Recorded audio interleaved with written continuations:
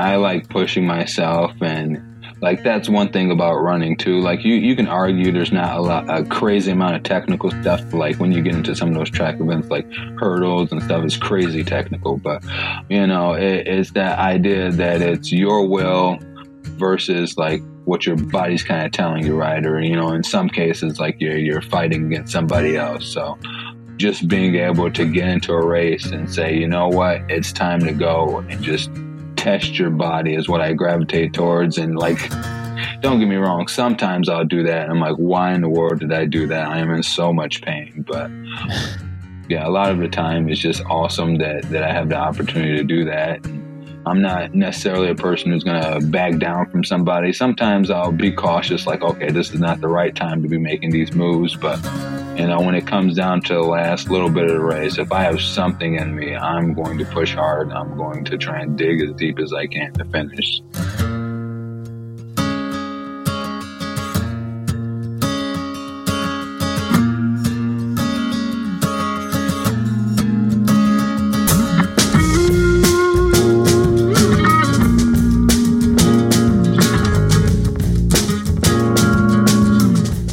Hey, what's up, Morning Shakeout listeners? I am your host, Mario Fraioli, and my guest this week is Nathan Martin. Nathan ran 2:11:05 at the Marathon Project back in December to finish 9th overall. It was a personal best for him by over 3 minutes and also the fastest marathon ever run by a black man born in the United States. Nathan broke Herm Atkin's mark of 2:11:52, which had stood since 1979. I really enjoyed this conversation and getting to learn more about Nathan. We discussed the newfound media attention he's received since the Marathon Project, signing with an agent, and how he's been adjusting to all of that. We also talked about what his accomplishment means to him and when he realized that it was a bigger deal than he originally thought. He also told me about growing up with 6 sisters, losing both of his parents to cancer and how their passings shaped his life, why it's important for him to serve as a role model and give back to his community, and a lot more. A big thank you to New Balance for sponsoring this episode of the podcast. Growing up in Massachusetts, I drove past the New Balance headquarters on the Mass Pike all the time. Still do, in fact, when I go home to visit my family and friends. And after college, I competed for New Balance Boston, which is now the Battle Road Track Club, prior to moving to California. Bottom line, this is a brand that I grew up around and whose products I've trusted and used consistently over the years. In fact, in 2020, the New Balance Fresh Foam 1080 V10 was my favorite trainer and the model that I logged most of my miles in. And I run in a lot of different shoes, so that is saying something. I was recently able to get my hands on a pair of the new 1080 V11s, and I was shocked to love them even more than I did last year's V10 model. New Balance claims that the 1080 offers the ultimate ride, and I'd have to agree. This is the best fitting shoe that I own, and the Fresh Foam X cushioning feels super comfortable underneath my feet. It's lightweight and flexible, but also responsive and durable. Basically, the perfect trainer to log most of your miles in, which is exactly what I do. I wear it on most of my non-workout days and for long runs too. Check out the Fresh Foam 1080 V11 on newbalance.com and consider adding a pair to your rotation today. All right, please enjoy my conversation with Nathan Martin.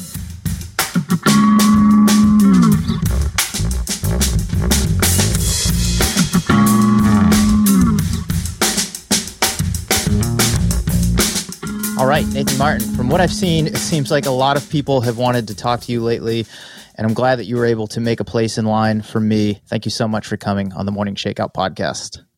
Yeah, no problem. Glad to be here. Are you tired of doing interviews yet? I don't know if I'd say I'm tired of doing interviews. I would say that it's a lot of similar stuff, so it's kind of things on permanent repeat type thing.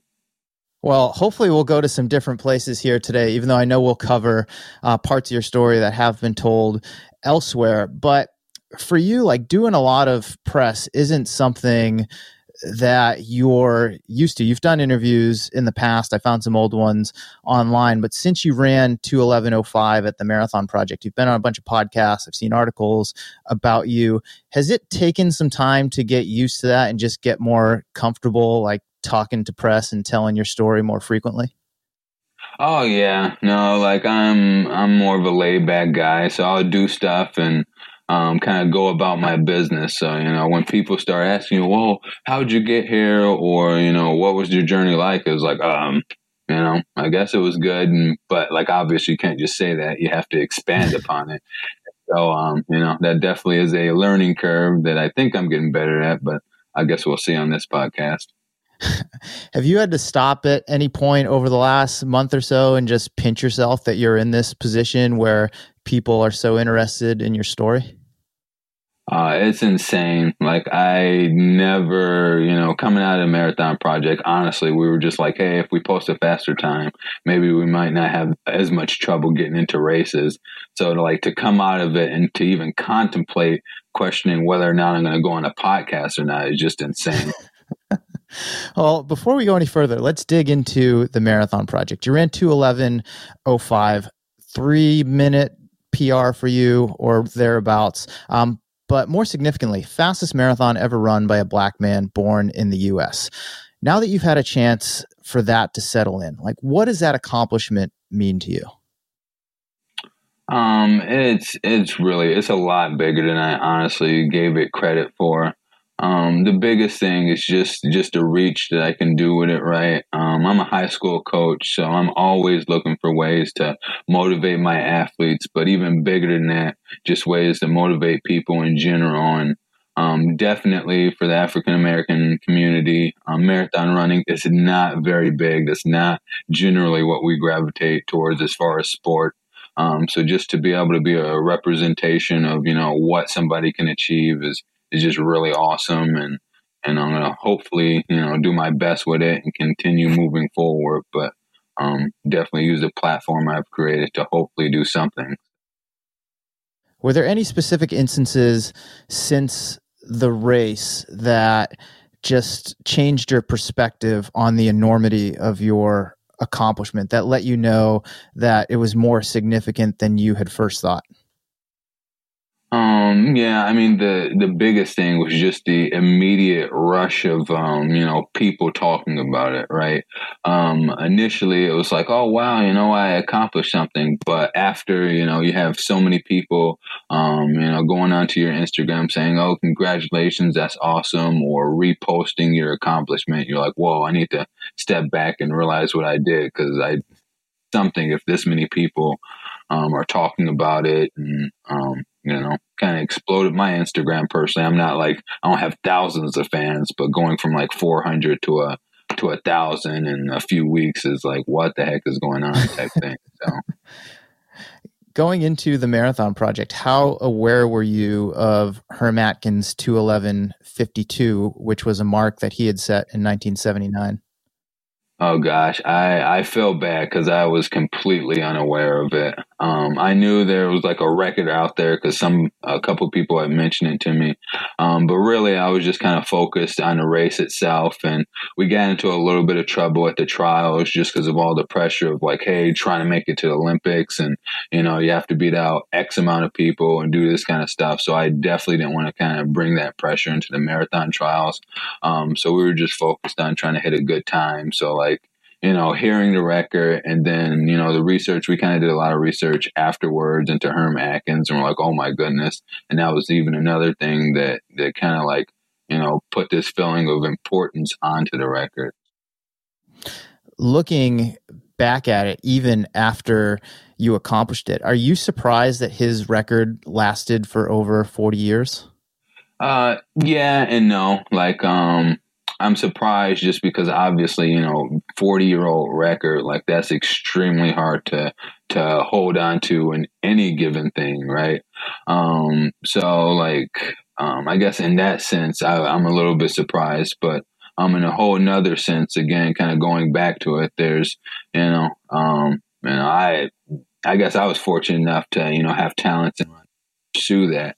But I know so many other athletes. In fact, there are athletes that, I potentially almost coached who had an unbelievable amount of talent and just kind of fell through the cracks because they either gravitated towards other sports or, they weren't the best at school and kind of just never got into sports because of that. You mentioned a little while ago how I mean, a lot of guys like you, black men, they're not focused on training and racing for longer distances. I'd love to get your perspective on how do we get more men and women of color just running and competing at longer distances in general? Yeah, so I think the biggest thing is one, representation, right? I'm not saying that I have to be some kind of symbol or idol or something to look towards, but just having somebody there who's current, who's doing it, motivates people just in general to try and do it themselves, right? And another thing is just general outreach. So with my program in general, my whole goal, for coaching and stuff is to get more people into the sport, not necessarily to make them the next fastest whoever or whatever, but just to showcase the talents that they do have and making sure that they can accomplish more than potentially what they thought they could. So. Are you doing that mostly on a local level where you live in Michigan? Yeah, so right now, I mean, the biggest focus as far as my personal outreach, just in general, is just kind of through coaching. One, I love connecting with kids. I don't know if it's because I just have a more goofy personality when I'm, just casually doing stuff, or because I just enjoy singing that, like the energy they bring to the things they do, but. That's kind of the biggest focus I have right now as far as like how I'm reaching out and doing things. I know that you coach high school kids, and I believe, correct me if I'm wrong, you also recently started a running club close to where you live. Are those the primary ways that you're interacting with your community, especially the kids, through coaching and through the club? Yeah, so without a doubt. And we're still trying to get, which is a Great Lakes Running Club. We're still trying to get it off the ground. COVID hit us extremely hard because we were literally getting ready to launch the club kind of to the public to do more outreach stuff that way. And then poof, COVID hit and it kind of shut us down and probably even regressed us a little bit. But yeah, those are the two biggest ways we're trying to do things. Or at least, I guess I'm trying to do things. Even I guess I can say we for the club because my coach is involved and my other teammates and stuff like that. But I'd say those are the two biggest ways. Given the difficulties of COVID over the past almost year now, has your vision for what you want the club to be evolved at all? Yeah, so it's definitely changed things. Just because initially, and one thing too is like I give a lot of credit to my coach because he is unbelievably ambitious with what he tries to accomplish and what he wants. And so our first goal was like, hey, we're going to put on a race. We're going to do all this community outreach, and that necessarily hasn't changed that much. But it's just we're taking more of an approach of, hey, let's grow the elite side, which is initially like the heart of what we're trying to do, and see what best fits with everybody, and then go from there. Because if we can figure out what everybody's skill set is and what everybody's comfortable with, we're going to have a much bigger impact than trying to take on these huge tasks. How important is it to connect elite athletes, both on a local level, like where you live, where I live, with the general population of runners, and then even expanding beyond that, just in general, for growing the sport and creating excitement around it? Yeah, I think it's very important. Especially if you're in a position of like power or position of where people admire you. I think it's very important to connect back and use that to make sure that whatever you're doing truly matters, right? Because I think when people get into this, they like, I don't know what to call it, like a star effect, right? Yeah. Actually know the person, but they're good at X thing, and then so you admire them for it. But do you honestly know how to achieve what they did? Do you honestly feel like they're investing in you? I don't believe you do, right? And so that can either create one or two things. You attempt to be like them and fail horribly, or you're just like use them to feel good randomly about certain situations. So, you know, I don't know how big I actually am. I'm probably not crazy big, but I want to make sure I use my platform to just give back and reach people I can, just so I can inspire them to hopefully do the same or achieve whatever goals that they have.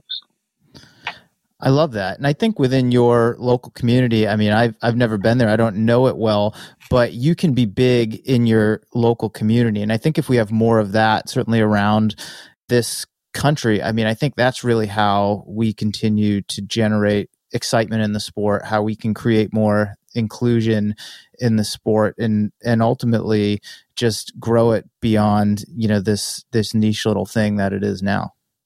Yeah, and I think because at its base, right, running is the most fundamentally easy thing to do, right? And maybe because of that, people are like, I want to aspire to do this because it's more flashy. But literally everybody has the ability to run, so you would think more people into it. So it's like, how do you give that connection to them? So. You mentioned how like people in your community, the kids that you coach, they can look up to a guy like you. And I mean, you can be, a big star and you can help just kind of close the gap in terms of, relatability and show that you have more similarities and differences in terms of how you got to where you are and what's possible, all that sort of thing.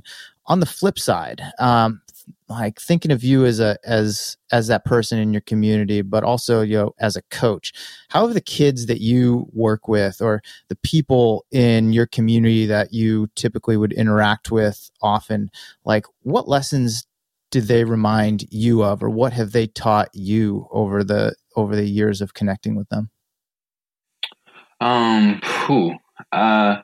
It's a good question. I mean, the biggest thing is that we're all different, right? You can't really framework, kids into a certain group. I mean, you kind of can, but everybody's trying to aspire to do something different. And so, as a coach, it's like, how do I bring that out of them? Or, listening to people who, I work with through coaching, it's like, hey, you have something good to say. How do I incorporate that? And so from my perspective, it just helps me grow as a person because initially when you start something, right, you're more of like, I have these big ideas, but that's not always the case. It's like, oh wow, I never looked at it this way, and I probably should adjust my goals towards it. So let's go back to the marathon project. Now that you've had a month to reflect on it, what was your biggest takeaway from the race? My biggest takeaway from the race is, I guess I keep this ideology that it's the process is way more important than the actual goal, right? And that probably was the heart of what happened at the Marathon Project. And so, seeing that, it kind of like is like, okay, wow, that's how I framework things, but like just seeing it play out is like, okay, this is why I think the way I do, because you never know what's going to happen. And, you can be fixated on one particular thing, but it can produce a whole nother thing. And if you're not ready for that or willing to accept it, then you can digress or you can just miss an opportunity. And so the biggest thing it's just that feeling that the process is bigger than the goal. Have you always had that process-oriented approach, or is it something that you've had to learn over time and a result like you put up at the Marathon Project just reinforces it? Yeah, I mean, I'm more of like just in general, I'm more laid back. So I don't necessarily care if I accomplish something. I care an incredible amount whether or not I put in the work to do it. But even at races and high school, it was more about what our team accomplished and whether or not I hit X time. Like, don't get me wrong, I go to races and I want to hit a time and I'm willing to, battle with whoever. But it's more about, how it affected the people around me, I think is what I gravitate more towards. So I'm not sure if I answered your question or not. But. No, it does. And to continue off of that, I mean, the 2:11:05 was a 3-minute personal best for you. How did that result, to focus on the end result itself for a second, how did that change your perspective on what's possible for you in the marathon? So again, I give a ridiculous amount of credit to my coach. He, like, his ability to vision and believe in stuff and fight for it is unbelievable. Like, don't get me wrong, sometimes that gets into a lot of trouble, but what it does enable him to do is to help cast that vision. And so he's all the time letting me know what's possible and how to achieve it. And he'll spend hours on hours just figuring out how to make that work, right? And so I guess it's he was able to cast the vision, I guess. Kind of lost track of the question, but. Well, let's pick it up right there. Talk to me more about your relationship to your coach. His name is Dante Ottolini. I know he coached you in college. I read that he started coaching you again in 2019. How long have the two of you been working together in total? Since 2008. So I initially connected with him in my junior year of high school. He was at a indoor track meet, and I think he went to go talk to my coach at the time. And so he kind of came over, introduced himself to me and one of my friends who was also running at the time. And he was like, "Hey, I'm Dante. I'm a college coach. Just feel free to come visit Spring Arbor, this and that. The typical spill that a coach will give to recruits and stuff." And but like during that whole process of the next year and a half, he just invested a ridiculous amount of time into trying to get me to the school and just asking how I was and all this stuff. Whereas almost every other school that I had any kind of contact was through like letters or just randomly seeing them once and them saying a little bit, right? So, I gravitated way more towards that because it was like, hey, this person is spending all this energy and these people are sending me letters. Like, sorry, I'm going to go with the person investing all this energy. Have you always felt a fierce loyalty to him? Yeah, I mean, in general, like I trust him a lot, right? And not to say that, there's not somebody else I wouldn't trust as much, but again, I'll go with the flow. And if I feel like there's somebody worth trusting and believing in, then I'll kind of, follow the path that they think is best. Like, obviously I have my own goals and things that I'm trying to achieve, but I don't want to be some person who's like so one-sided on things and saying this is the way it's going to happen that I either alienate opportunities or I don't give people a chance to help.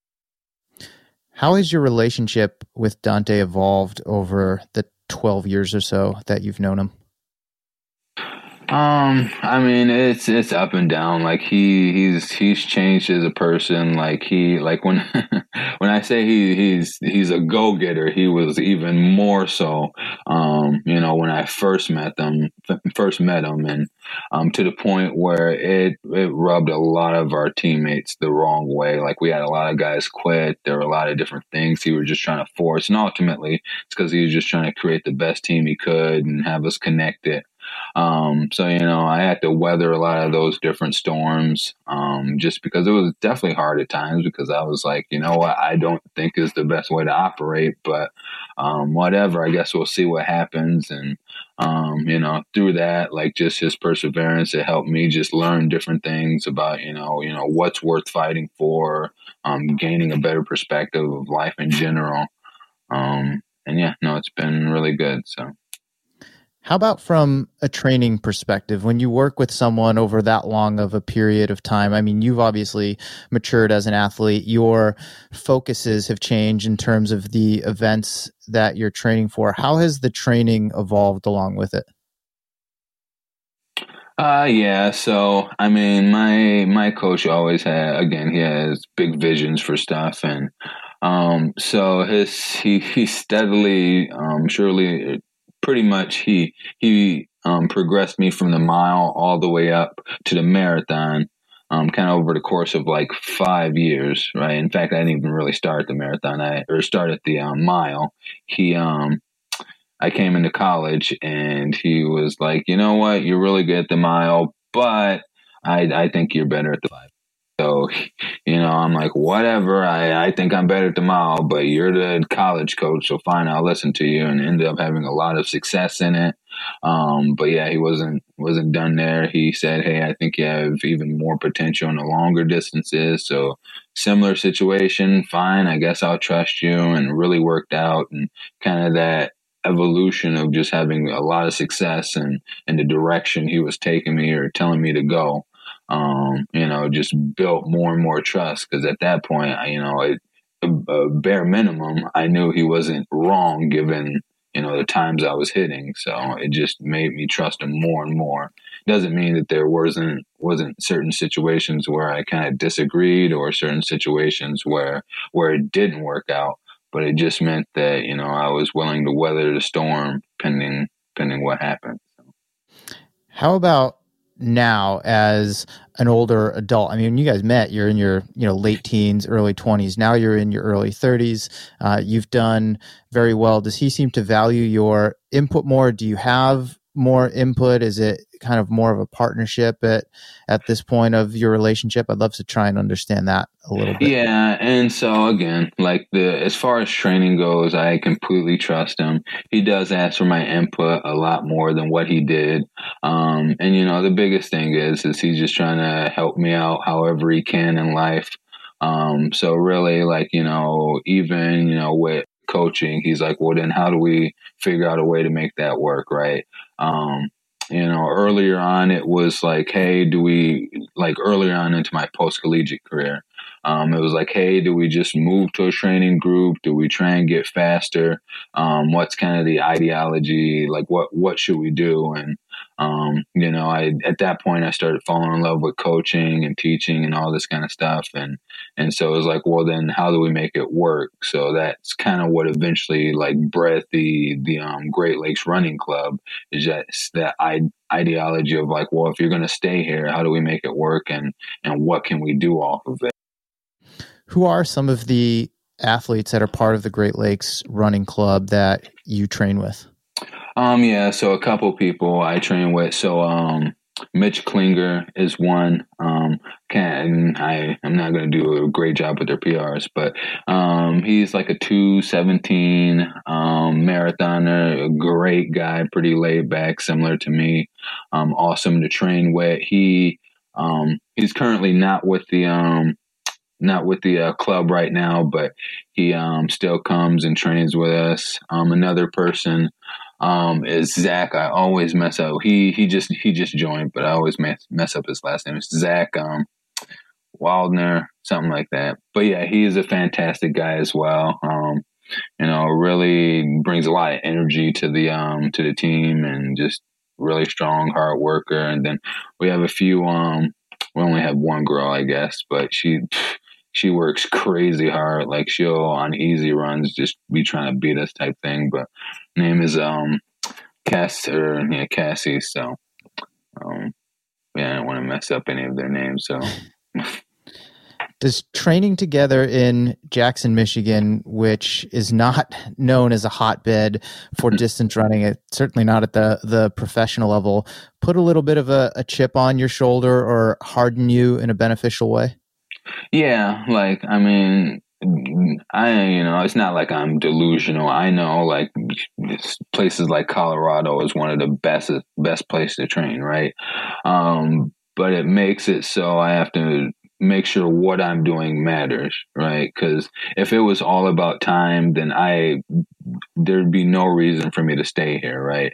So I have to make sure that if I am here, I need to know what that reason is, and ultimately it's because I'd rather stay connected with people and connected directly with helping the people around me than to chase the fastest time I possibly could achieve. So I think I answered your question. Hopefully I did.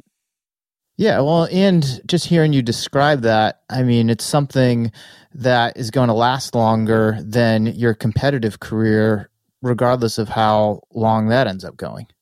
Yeah, and again, like I mean, I I hope I make some kind of impact, right?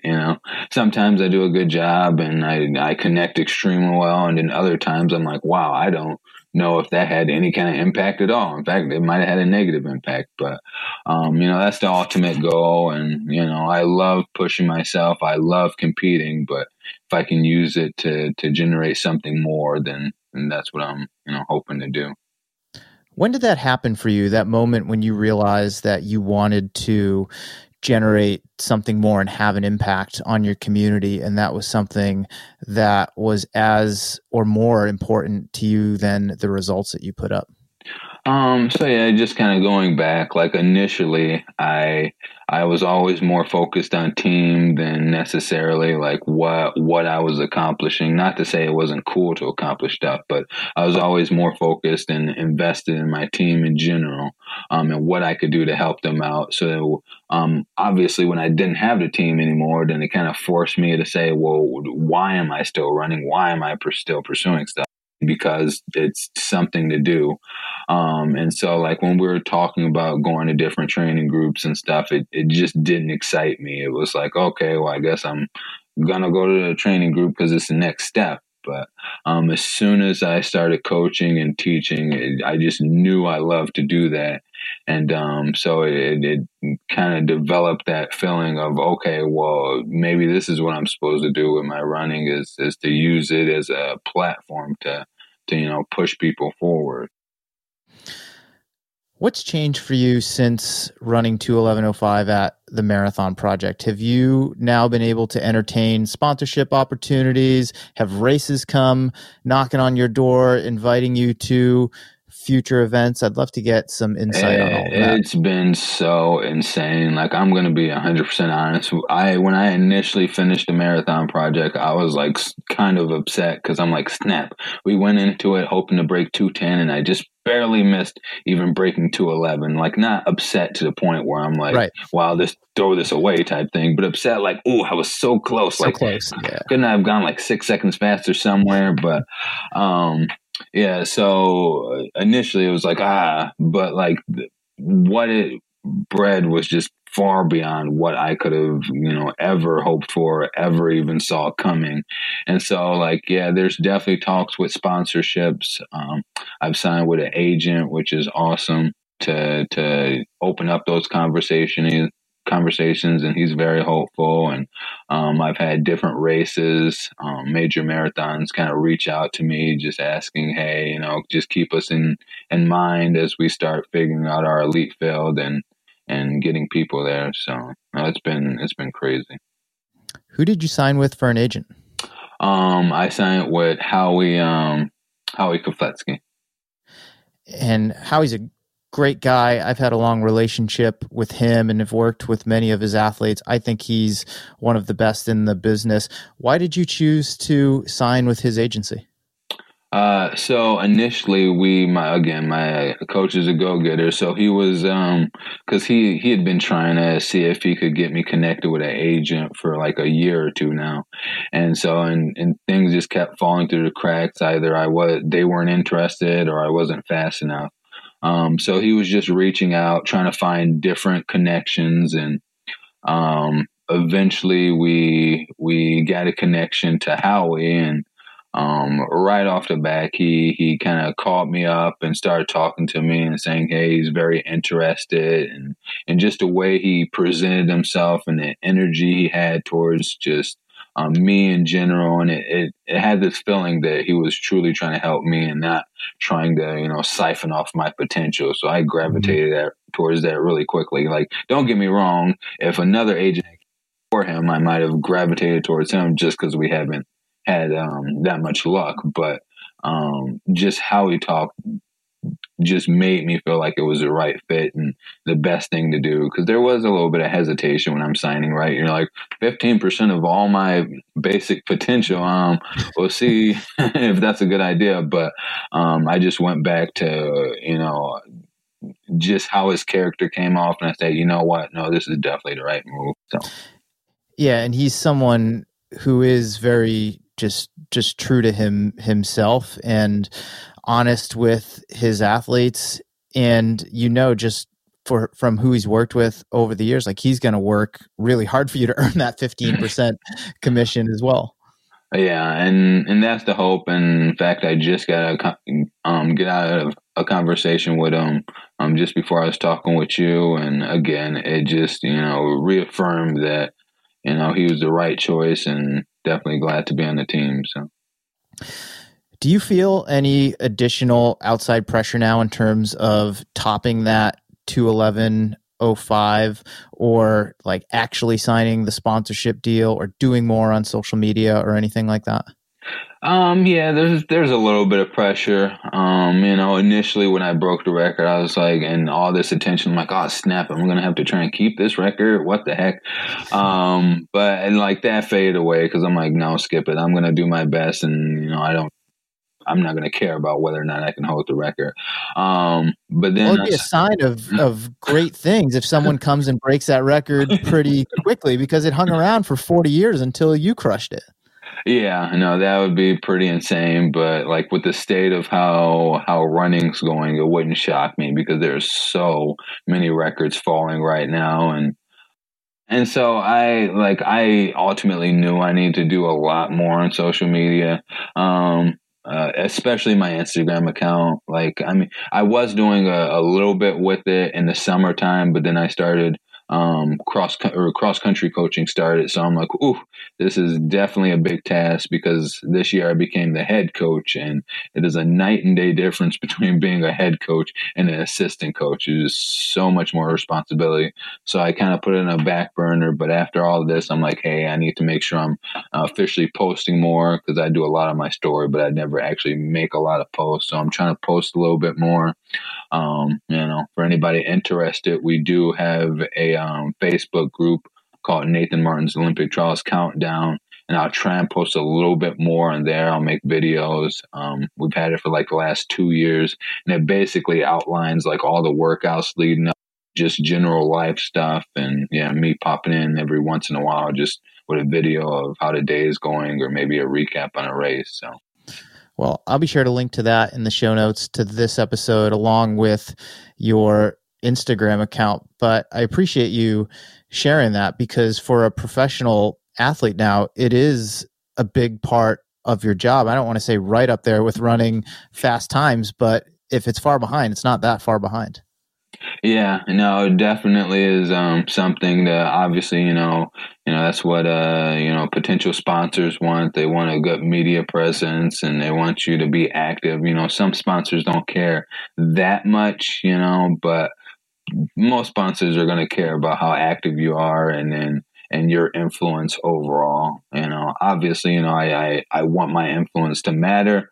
But I definitely want to make sure that, any potential sponsors or any sponsors I do get, I'm helping them out in whatever way I can as well. Take me back to the Olympic Trials Marathon last February. It didn't go particularly well for you. You finished 69th in 2:21. We weren't in a pandemic yet. How are you thinking about that race?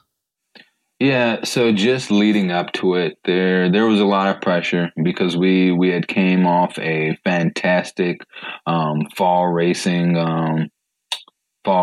Just when I did the Crim Festival of Racing and went sub 47. And then just a week later went to the 20K and went runner up, and this definitely changed the perspective of my coach and what he thought I can accomplish, and even my perspective as well. So it was like, hey, well, how do we gain traction with it, right? And not to say that the time was like nothing, but it still wasn't like quite there to get as much traction as we were hoping for. So my coach was doing a crazy amount to make it generate something. So we're just putting a lot of pressure on ourselves. So even going into Olympic trials like that pressure showed up in workouts with how much we were trying to do. And that definitely affected my performance just in the trials because we were doing more than what my body probably was ready for. And, and so like on top of that as well, just with that newfound ability is like, oh wow, maybe I do have a shot to get to Olympics, and maybe I need to fight for it. And so like all that kind of like compound on itself at the trials, and it wasn't a great race for multiple reasons, but I think the training and the pressure were the two biggest factors that kind of led to how it turned out versus how it could have went. Why was that pressure there? I mean, you had a great fall leading into it, so I can understand wanting to build off of that momentum. But did you and your coach feel like this was sort of a last shot for you, that there wouldn't be another opportunity? I mean, obviously it's top three make the team, everyone else goes home, but I'd love to just dig a little bit deeper into that with you. Yeah, so like the biggest thing is like I had been, struggling to make any kind of actual traction for running for a while. And so when all that stuff happened, it was like, oh wow, we need to capitalize on this. And then on top of that feeling of trying to find a way to capitalize, we now could see see a window where I made it to the Olympics, and it was like, well, we can't waste that opportunity. And so it almost had that feeling like, hey, we have to make it work here or bust. Or like, obviously that's not the case, but when you're in the moment, that's kind of how you feel. So we were just kind of rushing things and putting a lot of emphasis on certain stuff, and it kind of like, showed up in the trials. Take me to the race itself. Were you feeling pressure as you were standing there on the starting line, and then once you took off running through the streets of Atlanta? Yeah, like like once you get there and you see all the athletes, and you start hearing what training they're putting in, and you start hearing like who's trying to do what, you're like, oh wow, what the think I have a chance. And so that was like, conflicting with me. Plus I knew my body was a little bit tired and probably wasn't 100%. So it's like, how in the world do I even pull this off? So, it was like one of those things where you're holding on for dear life, and you probably should let go of the bar and just, hope for the best. But you're like, no, I don't care if I, have half my body broken. I'm going to hang on for dear life type thing. And so, it was that kind of mentality. And so it, I guess showed up, and I, again, and one of the things too is like, I wanted to show up and do as much as I could for all the people who believed in me, because there were so many people supporting me back just in my general area, and who believed in me. So one thing too is I didn't want to let them down, and I wanted to do my best. And obviously didn't work out well, but they still were supportive and all that, so that was good too. When it didn't work out well, did you feel like you had let them down? Yeah, no, I was like, wow, what the heck happened? Like, because really what ended up happening in the race, and like, obviously there were multiple factors, like I'm saying, but we kind of went out relaxed, and I'm like, oh, wow, this is a great pace and this is good. We can definitely work off of this. And then out of nowhere, we just started dropping the pace down to like 440s. And it wasn't like, 5-10 guys. It was like 40 guys, just this huge mob. And I'm thinking to myself, I'm like, I don't know if this is a good idea, but I just like shut off my brain and said, it doesn't matter. If you don't do it, you're not going to be top three. So I kind of went with it, and towards like 10 to 13 miles, just kind of imploded. And so, at that point, I'm like, well, I'm not having a great race. I'm at least going to finish it, because that's the least I can do. And so it was definitely disappointing, but just all the support I got afterwards, and just letting people know I tried my best was just good, because I definitely didn't want to feel like I completely gave up, right? Like, a lot of guys, when things, don't go the way they planned, they kind of, drop out of the race. And I knew if I did that, I would have felt 10 times worse. So I just pushed through with the race I had, and, learned from it. So. How long did it take you to pick yourself back up afterward? Not a crazy amount of time. I don't dwell on things that long. I usually, if I'm dwelling on stuff, it's because I'm, hoping to do well for, because I want to make sure I'm doing whatever I can for the people who support me. But in general, like, after a few days, it's like, okay, well, it happened. How do we process? And after a couple weeks, it's like, okay, well, what's the next thing? Talk to me about the training leading up to that race. You mentioned a couple times how you went into it tired. What did you do differently in the build up to Atlanta that left you feeling that way? So the biggest thing is like, one big thing is my mileage is not that high, which is something we're definitely going to work on. But, I think for the majority of the last 10 years, most of my weeks weren't over 80 miles. I mean, I probably have a chunk of them over 80, but definitely zero over 100. So we sought to kind of increase the volume. And then one thing too was just the frequency of marathon workouts that we were doing. It was just a lot for my body to handle. It wasn't necessarily that we were doing some kind of crazy thing with the pace, because the paces were on, like, for what I had been achieving, the paces were right. It was just a volume load that was getting to me. And so one thing we probably definitely hurt me was we did a really big, bulky 18-mile kind of progressive cut down run. And then 4 days later, we went into the Naples half marathon. And had an amazing day, was able to cut my last mile down to 4:20 or something like that. But that was like one of the nails that kind of went into the coffin on, how well I was going to do at the trials.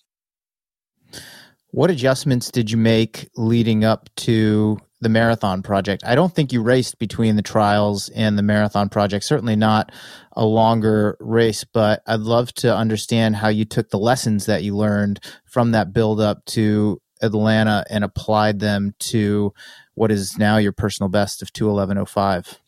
Yeah, so the biggest thing is like, and again, like, I trust my coach, and he was pretty deflated. He gets a lot more deflated than I usually do. So he was just questioning, hey, what did we do wrong? And he eventually just came to the conclusion that, hey, we were trying to do too much. We were trying to, keep up with the guys running 110 and have all this, like, just history of training, and that was not the right approach. We need to focus on what your body can do and build from there. Especially since we only had about 10 solid weeks where we knew we were running the race. And so it went back to, like, hey, what's the fundamentals? What do you need to get in, and what can you handle? So we didn't do nearly as many marathon specific workouts, and we just gave myself a lot of time to recover. And, obviously, if you could have fit in more, then you go to the race if you're feeling good with a much higher chance to hold that. But we said, hey, let's back up, put in what your body can handle, and take that into the race and see what happens. So, how are you navigating the pandemic after the trials, with races getting canceled left and right? The marathon project itself was a new event and didn't get announced until a few months prior, which created an opportunity. But prior to committing to that, I'd love to get into your headspace a little bit and understand how you were thinking about all of this uncertainty and lack of opportunity. Yeah, and again, like I go back to, I'm usually laid back, so I know it did kind of stink, because, like, a chunk of my money was coming from races at that point, and so I'm like, ooh, snap, well, what am I going to do there? But I took it as an opportunity to just really get in good training without worrying about anything, right? And so I want to say, probably a couple months after the trials, I was just hammering all my runs. Like, there were some days where, I'd have 2 or 3 miles under 5:10 just for a normal run. And that ultimately made me tired towards the end. So we ended up having, like, not so good of a training, like a couple months where it was just like, okay, you just need to recover because your body's kind of toast type thing. But yeah, it just allowed me to just worry more about the training than trying to get stuff in. And it's not to say we didn't try and target stuff, but, either we would target things and they would get canceled, or, my previous times just weren't fast enough, and races weren't letting me in. So. How are you and Dante thinking about the next year, or maybe even the next 2 or 3 years? Your best success is arguably in the marathon. You made some breakthroughs last fall at 10 miles and 20K. Do you think at any point you might go back to the track and try and take your 5K, 10K PRs down, which in turn might help your marathon? Explain that to me as best you can. Yeah, so right now, my coach is always thinking about the next step. So he thinks that it's going to be a good idea to focus on the track end of things. It sounds like we most likely are going to be doing the 15K championships. So we're going to factor that in as well. But if we can, hit a 10K time, not because we're focused on it, but because it's really good training. Then that's kind of the hope right now. So, cross your fingers to hit a good enough time to qualify for the trials. But we're going to work on that kind of stuff in this phase. And then it's looking like we're going to go back to a marathon cycle after we target a fast 10K. How big are you dreaming in the marathon? The sky's the limit. I'm not gonna, put limits on myself. I know, even on that day with the marathon project, I was a lot faster than what I ended up running. And, my coach is confident in that. And it's one of those things is like, well, next race, let's maybe go for a 2:09 and see what happens. But, moreover, it's like if my fitness changes, right, and it's showing that I have 2:08 potential, I'm not going to be like, well, let's at least hit 2:09. But there was a little bit of pressure of like at least hitting a time in the marathon project just because we were struggling getting the races. But at this point, it's like, hey, you know what? If I'm showing I have new potential, then that's where I'm going to go, even if I haven't, hit the times like previous to that. So. I love that. It's a new frontier right now for marathoning in this country, especially on the men's side. And the marathon project was a big step in that because you had all of those guys running under 2:10 and then guys such as yourself making big breakthroughs and getting under, very high marks like the Olympic standard. And I mean, it was like 3 years ago or so, like you ran 2:11.05. You were one of the top 10 runners in the country. And now you run 2:11.05. It's a great time. And all of a sudden you're like maybe 20th on the depth chart if you look at it right now. And I mean, I think that's just got to keep you hungry, but also give you the confidence that much more is possible, not just for yourself, but for American marathoners on the whole. Yeah, no, it's definitely an exciting time just in general for running.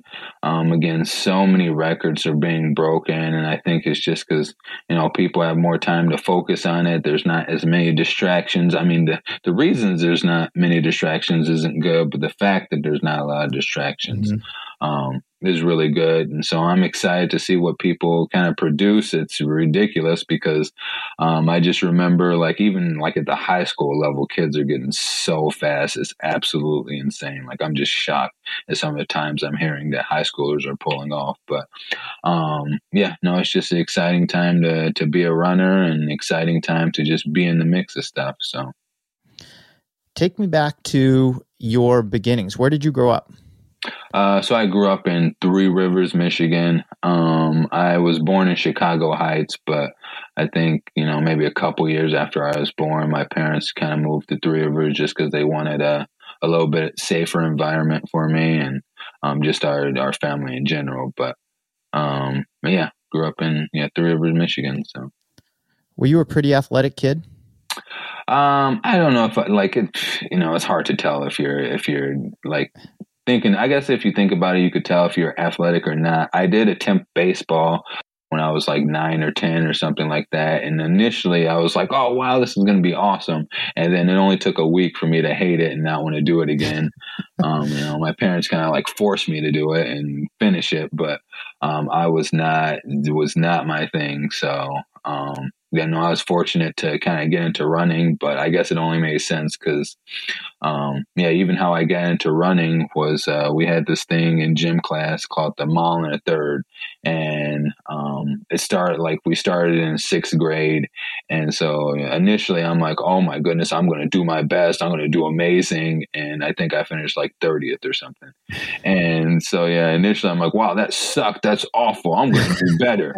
And like even during that year, I honestly didn't even do that much better. In fact, there was a qualifying time, and one of the times I'm like, well, I'm just going to kind of walk and I'll get the qualifying time. And I vividly remember them like doing a countdown. And I'm like, there's no way I'm going to make it, like trying to sprint to the end. And yeah, so I don't know if it's because my body changed or because I wanted it more than everybody else. But in seventh grade, I started doing a lot better. I was either first or second.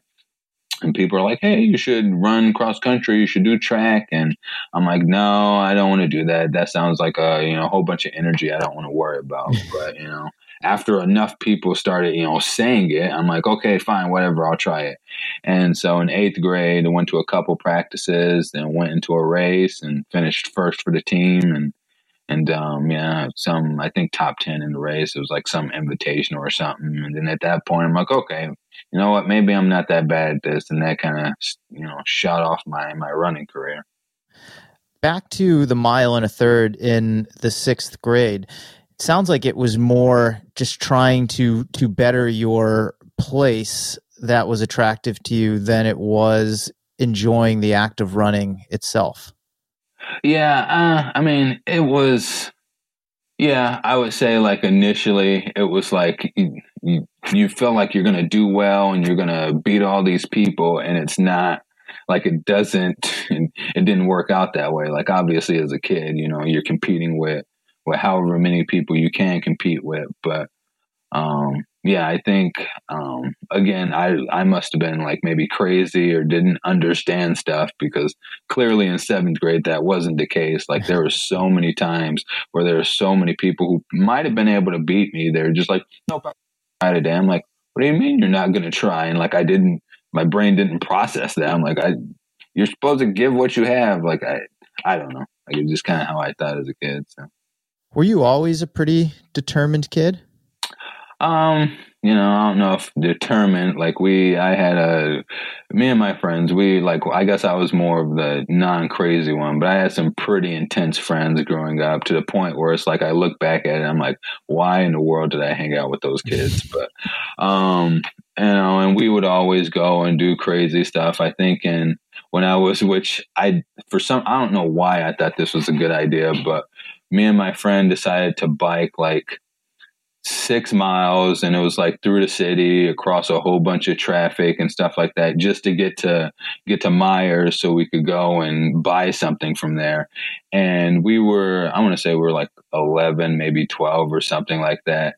And luckily I didn't get grounded, but he got grounded. And I'm like, what the heck happened? He's like, yeah, probably stupid we did that. And so, yeah, I guess we were ambitious, or I was ambitious with what we did, but it was just like more of the mentality around the people I hung out with, I guess. So, were you pretty competitive with other people from a young age, or was it more about just trying to be better than yourself or place higher than you did in the mile and a third the year before?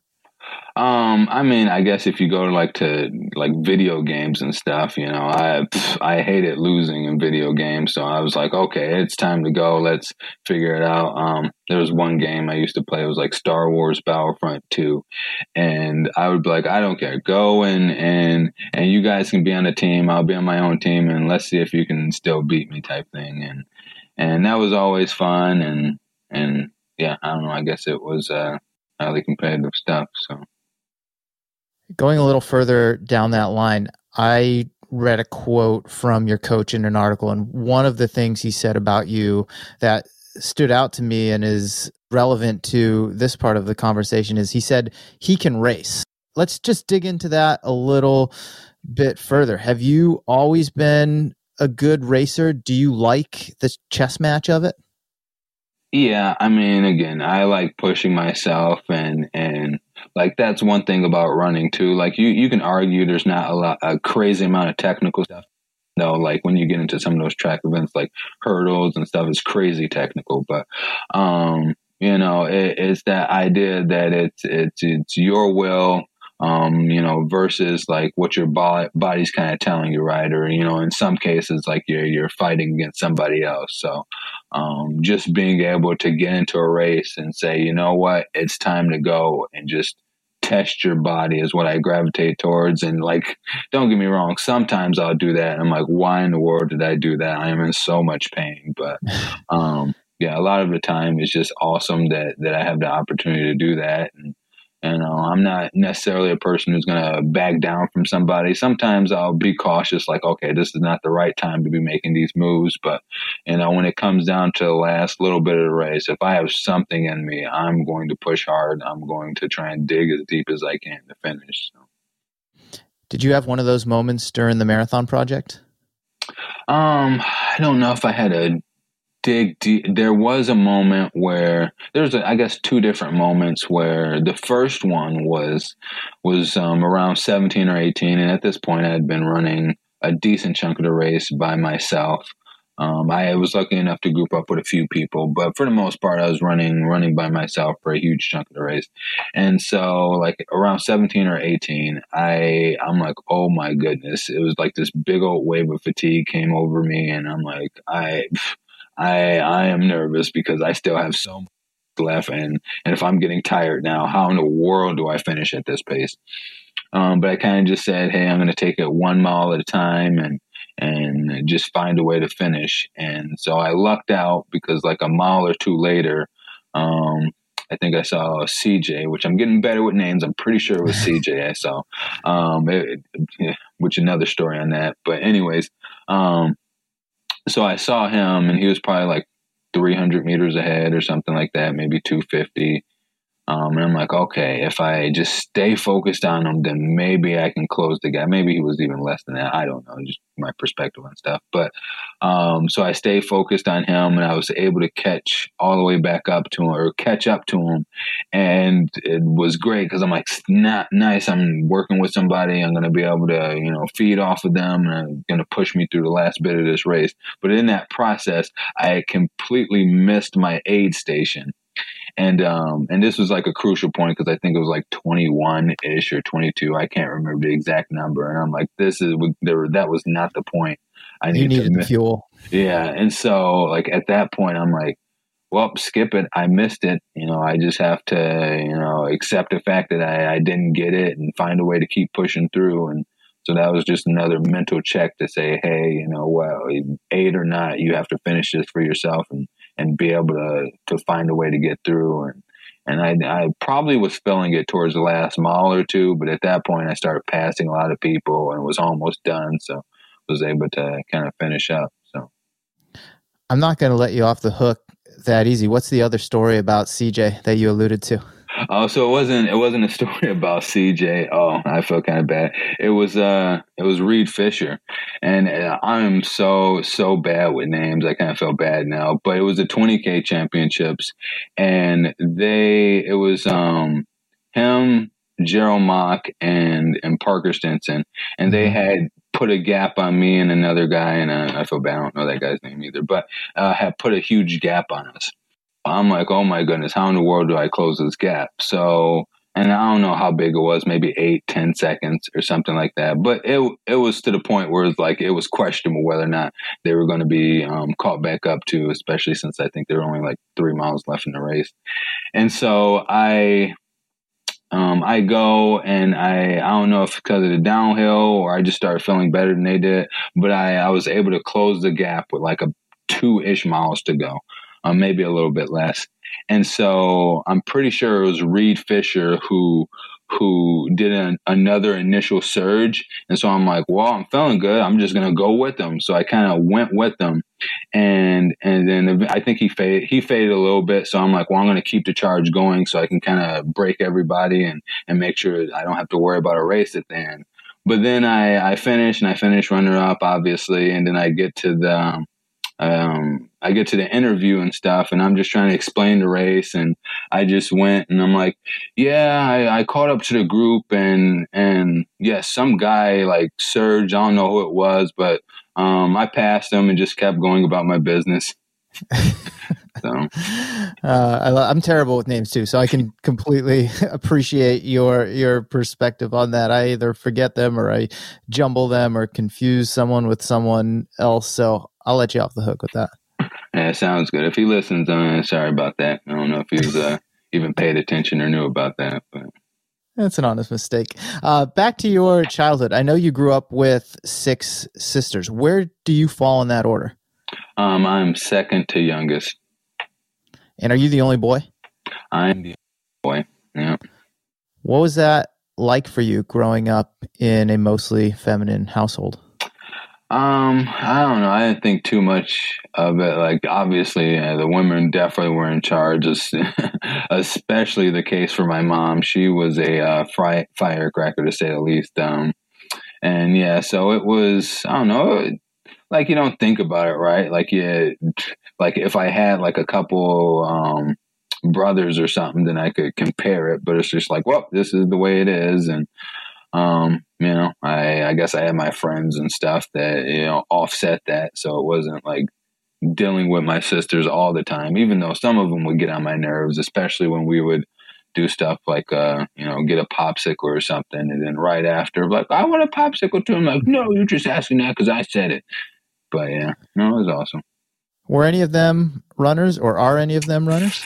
No, they are not runners. Which, you know, not trying to, you know, insinuate anything, but no, they're not runners. And yeah, one of my sisters, she probably could have been a really good runner. My youngest sister, but she didn't really like it. I don't think. She tried for like 1 year, and yeah, if there's anybody who could have been, you know, really good at it, I think it would have been her. So, did they get what you're trying to do with the sport?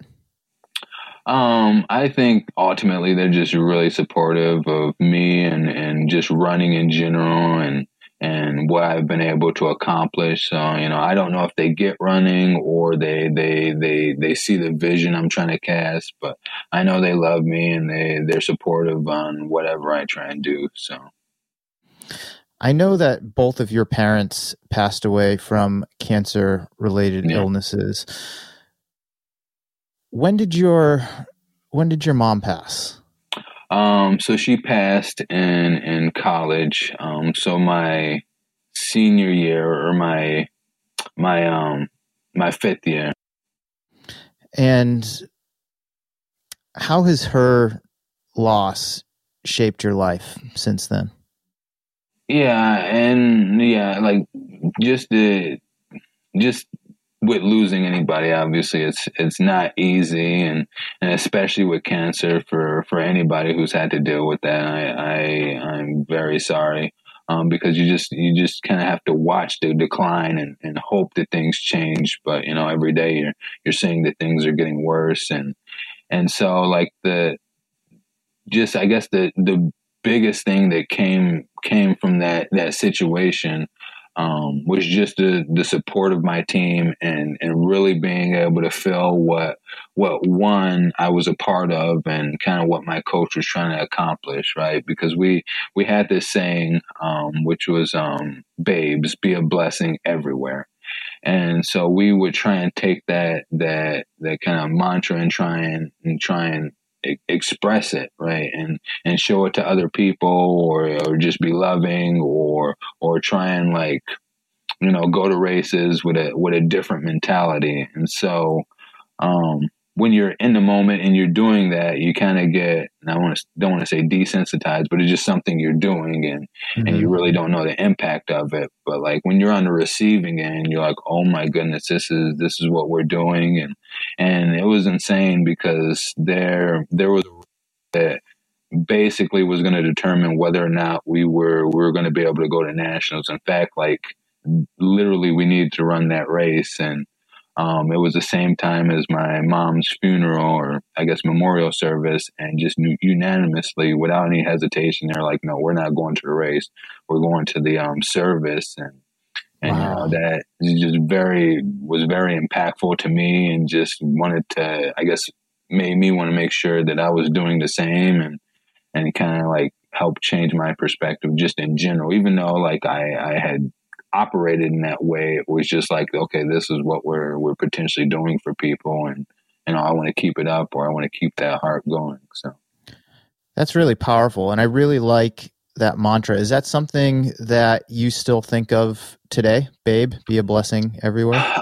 Not so much, just because it was so tied to my college experience, but obviously, I think in some ways I still have that heart and what I'm trying to accomplish, and the things that I'm trying to do. So, when did you lose your dad?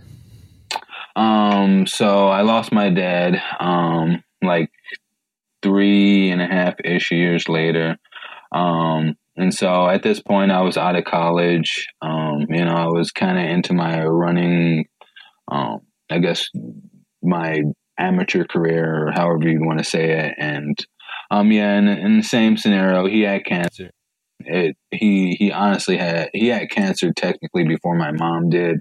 But he kind of went into remission, and then it kind of came back because unfortunately he didn't take care of himself the best after my mom passed away. And, yeah, I guess it kind of caught up to him, and yeah, so he kind of same process. And, yeah, so that was a little bit different. Obviously my friends and stuff, let me know, hey, we're sorry that happened, and if there's anything we can do. And, again, I just felt that support, and I just kind of remember, just back to when mom passed, and how I felt, and how I got through it. So I tried to use that to the best I could with my dad. And, obviously it stinks, and just losing anybody, like I said, just is never easy, but it's making sure making sure their deaths mattered in a way that can push people forward. So, Well, I'm sorry for both of your losses. I lost my mom prematurely and very suddenly when I was not long out of college. So I can relate on some level, and it's really hard. But hearing you describe how your teammates were there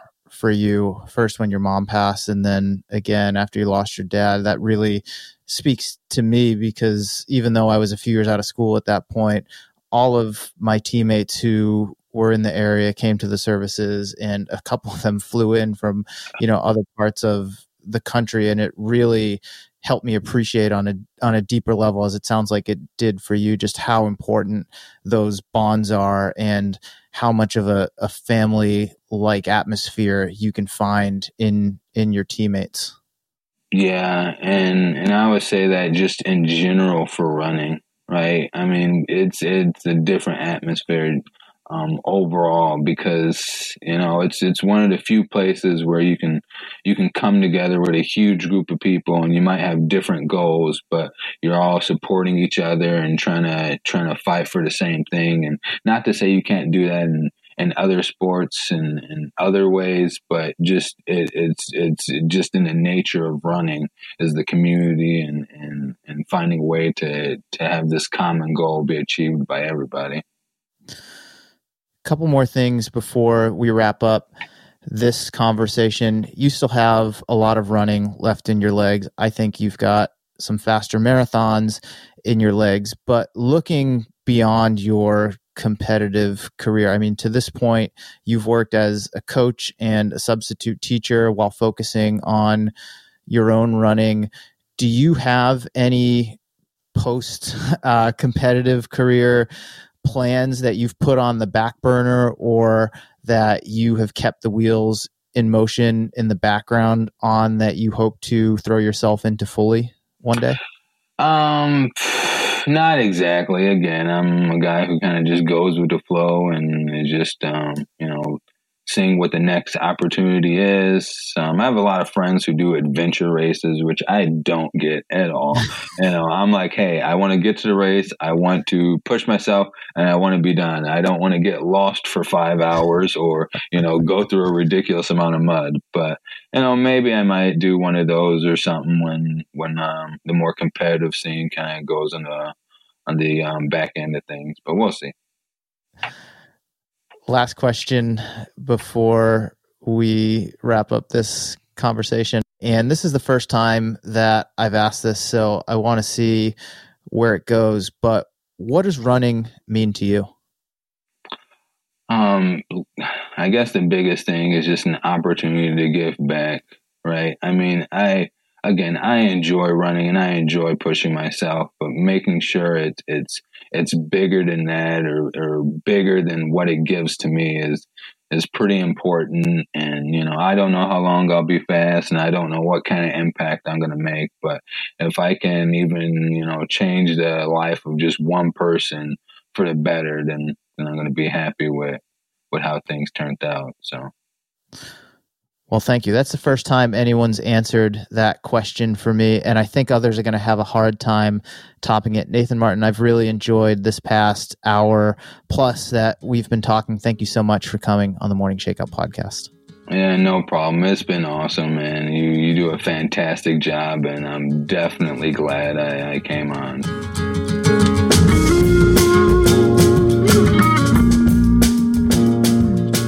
Thank you so much for listening in to the Morning Shakeout podcast. A big thank you to New Balance for sponsoring this week's episode. I was recently able to get my hands on a pair of the new 1080 V11s, and I was shocked to love them even more than I did last year's V10 model. New Balance claims that the 1080 offers the ultimate ride, and I'd have to agree. This is the best fitting shoe that I own by a landslide, and the Fresh Foam X cushioning feels super comfortable underneath my feet. It's lightweight and flexible, but also responsive and durable. Basically, the perfect trainer to log most of your miles in, which is exactly what I do. I wear it on most of my non-workout days and for long runs too. So check out the Fresh Foam 1080 V11 on NewBalance.com and consider adding a pair to your rotation today. If you enjoyed this episode, please tell a friend about it or throw up a post on Instagram, Twitter, or Facebook and encourage your friends and followers to subscribe to the show. You can also leave a rating and a review on Apple Podcasts or whatever platform you're listening to this on, which only takes a minute and it really means a lot to me. Couple more things before we wrap up. I'd like to give a shout out, as always, to my longtime producer, John Summerford, who makes every episode of the podcast sound clear and amazing. Also, thank you to Jeffrey Stern for running the AM Shakeout social media accounts, and Chris Douglas for handling sponsorship sales. Last thing, if you are digging this podcast, I think you will love my newsletter. It's also called The Morning Shakeout, and you can subscribe to it at themorningshakeout.com/subscribe. Every Tuesday morning, you'll get my take on what's happening in the world of running, along with a collection of things that I've been thinking about, reading, and listening to. It's a quick read, 5-10 minutes tops, but it will give you plenty to think about throughout the rest of the week. Again, you can sign up to receive it at themorningshakeout.com/subscribe. Okay, that's it. I'm Mario Fraioli, and this has been another episode of the Morning Shakeout podcast.